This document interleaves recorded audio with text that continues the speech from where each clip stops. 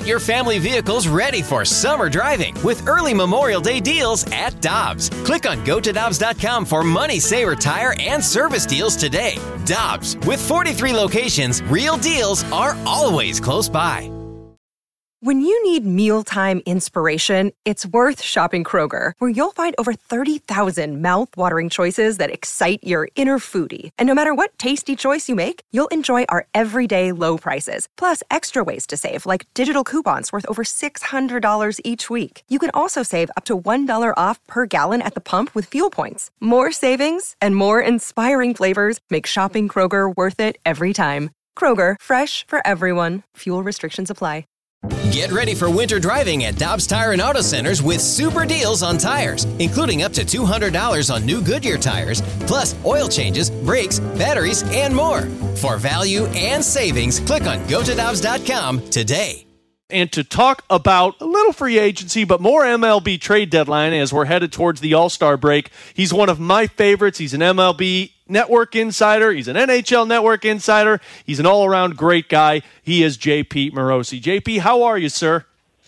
Alex and Alexa, I'm doing great. Glad to be in St. Louis today. We've got a great matchup tonight with the Dodgers and Cardinals, so always love being in your great city, and especially this time of year. Yeah, I'm looking forward to talking with you about this Cardinals team, JP, but if you don't mind, I just toss one free agency question towards you in the NHL, because I know you've got your pulse on everything that's taken place, and of course the Blues, the St. Louis connection to a Matthew Tkachuk and Johnny Gaudreau, that first pin to fall with Calgary.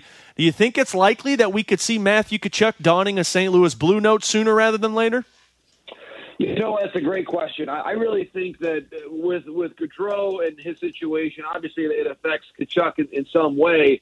And you start to dream about the future and what it could be to have Matthew Tkachuk wearing the Blue note in the future. He'd be a great fit for this organization and certainly in the city. And obviously great news today on the Thomas extension too. So for me, I think there is room. The way the Blues have handled their cap, you think about, obviously, they had a choice a couple summers ago, and Pietrangelo moves on to Vegas. I mean, there is a spot, I believe, in this team's payroll structure and the cap to make a move like that. And whether it's via trade now or free agency when he becomes available, I do think the Tkachuk piece is a big one, and one that I think the Blues and Blues fans will be watching very closely here in the years to come.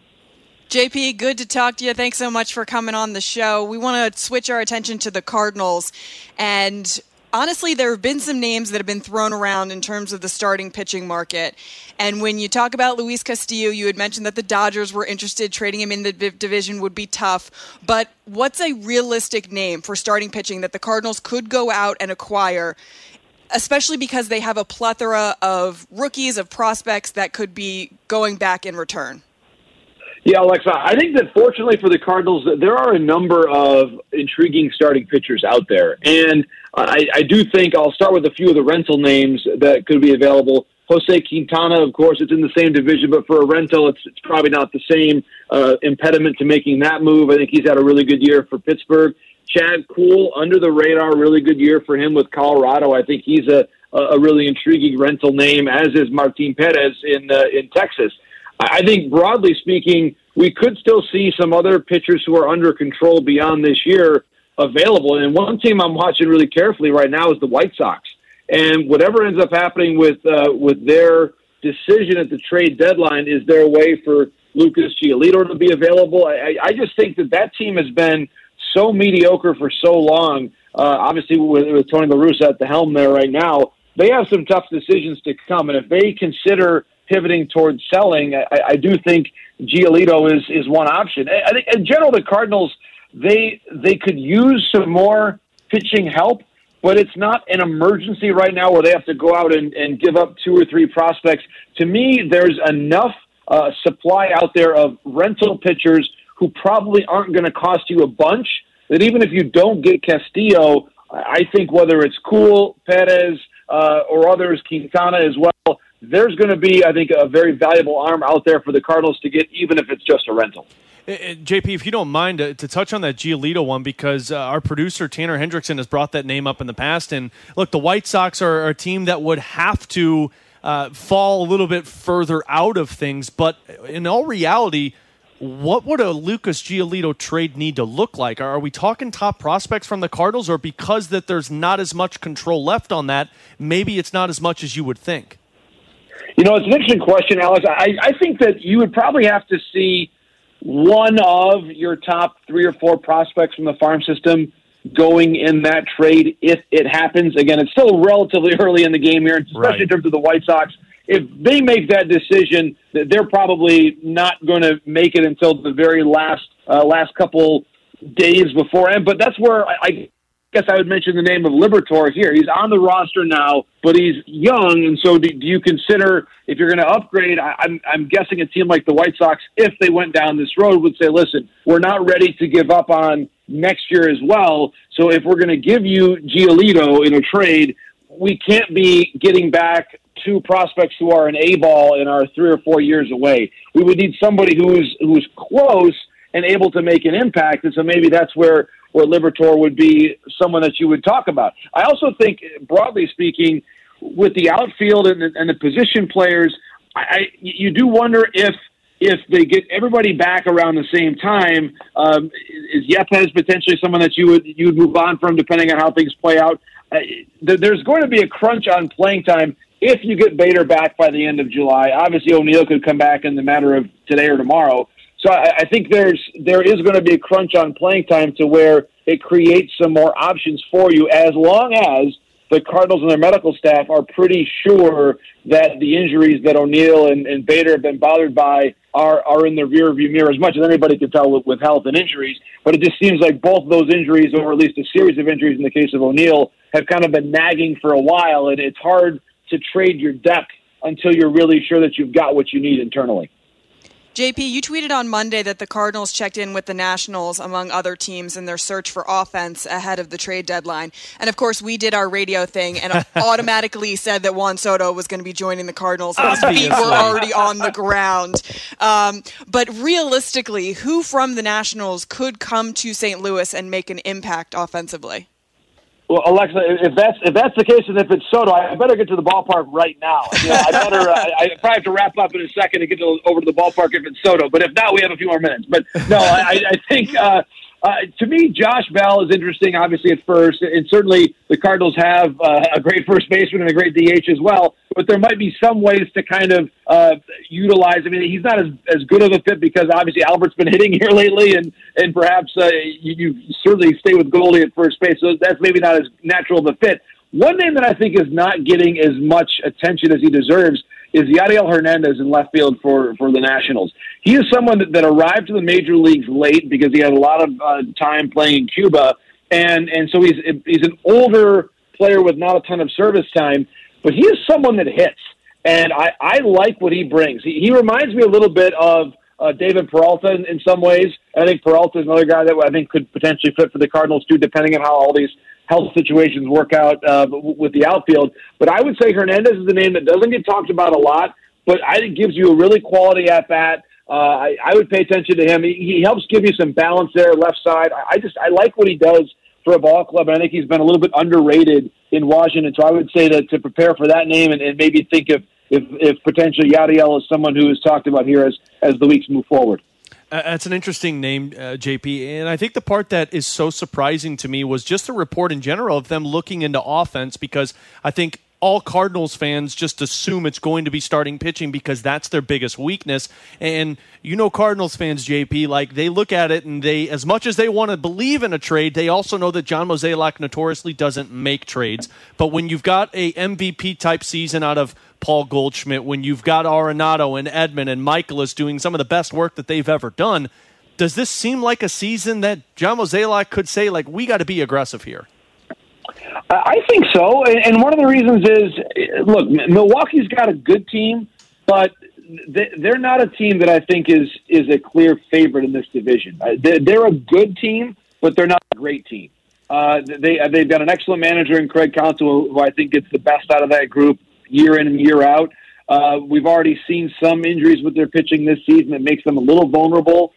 I just think that as time goes on, Yelich hasn't really ever reclaimed that all-star type form, MVP form that he's had in the past. When you look at these rosters on paper and you say from now till the end of the season, which roster would you take if you had to pick one today between St. Louis and Milwaukee? I still might take the Cardinals. And you look at the rotation, and you're right. There's been some concern. Wainwright goes out there and does what he does every single start. It's amazing what he has done and what he continues to do. Michaelis, I think, has had a really resurgent season. Hudson, for me, has really emerged. I mean, obviously, you don't get the strikeouts that you would like from him, and obviously he walks too many guys, but he seems to manage innings decently well. I think Hudson, for me, is the solid third or fourth guy for me. And then I think you're really just hoping for better health from Matz and hoping that Hicks can give you a little bit more innings.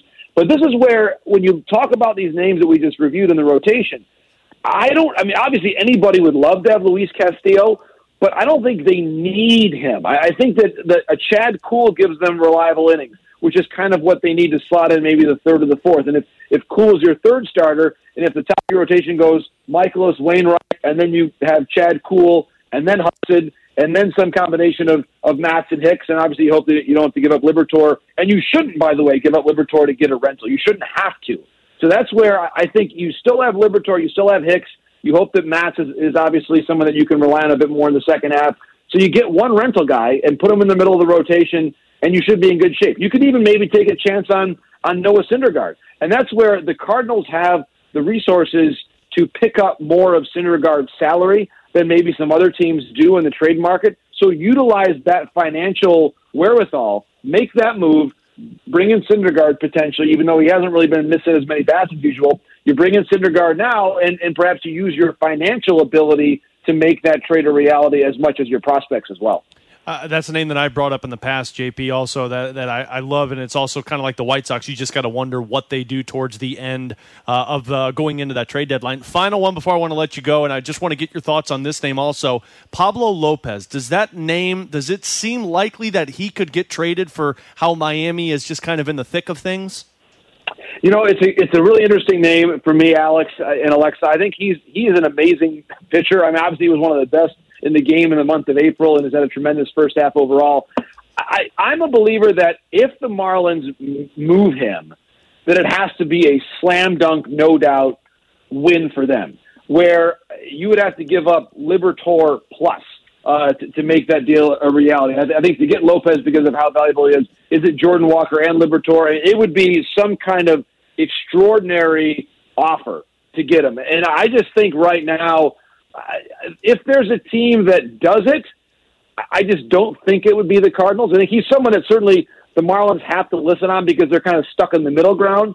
But they're close enough with Alcantara, especially, and how well Sandy has pitched. I mean, they've got the building blocks of a really good team, if not this year, then hopefully next year for them, to where I'd be surprised. I really would be. I think from the Angels to me are a much clearer seller than the Marlins are. And so if it's Syndergaard or maybe even one of the Angels' more controllable arms, they have more profound needs from where I sit in terms of reshaping the roster and freeing up some money than the Marlins do. So I would say Marlins less likely than the Angels, and the White Sox, I think we'll have to wait and see how things play out for them in the next 10 days or so. But my goodness, that is not the situation that Tony La Russa thought he was going to walk into, where all of a sudden Jose Abreu and Giolito and these guys are being talked about as trade candidates. Not at all. It's going to be a fascinating trade deadline if teams like that open up their rosters and start looking to make some trades. JP, it is always a pleasure to get to talk with you, sir. Thank you so much. Enjoy this one this evening between St. Louis and L.A., and we look forward to again chatting with you real soon. Hey, sounds great, Alex and Alexa. Really enjoyed the conversation, and I'll get back to my prep work for today, which is actually rewatching that great post the Blues made about how to pronounce all the areas in St. Louis in proper St. Louis English. I've been studying that like all morning. I sent it to my family members who are from St. Louis, and they've been laughing and sending it back to me. So it's been a lot of fun. That was brilliant social media there by Mike Caruso and his staff there with the Blues. The Blues do it right, JP. You are 100% on it. Thank you so much, sir. All the best. You bet. Take care. Peloton, let's go. This holiday, with the right music and the right motivation from world-class instructors, we're going to pick it up a notch. It's the holiday season. You might just surprise yourself with what you're capable of. Work out to thousands of live and on-demand classes, from running to cycling to yoga. Try Peloton risk-free with a 30-day home trial. New members only. Not available in remote locations. See additional terms at onepeloton.com/home-trial. Peloton. Motivation that moves you.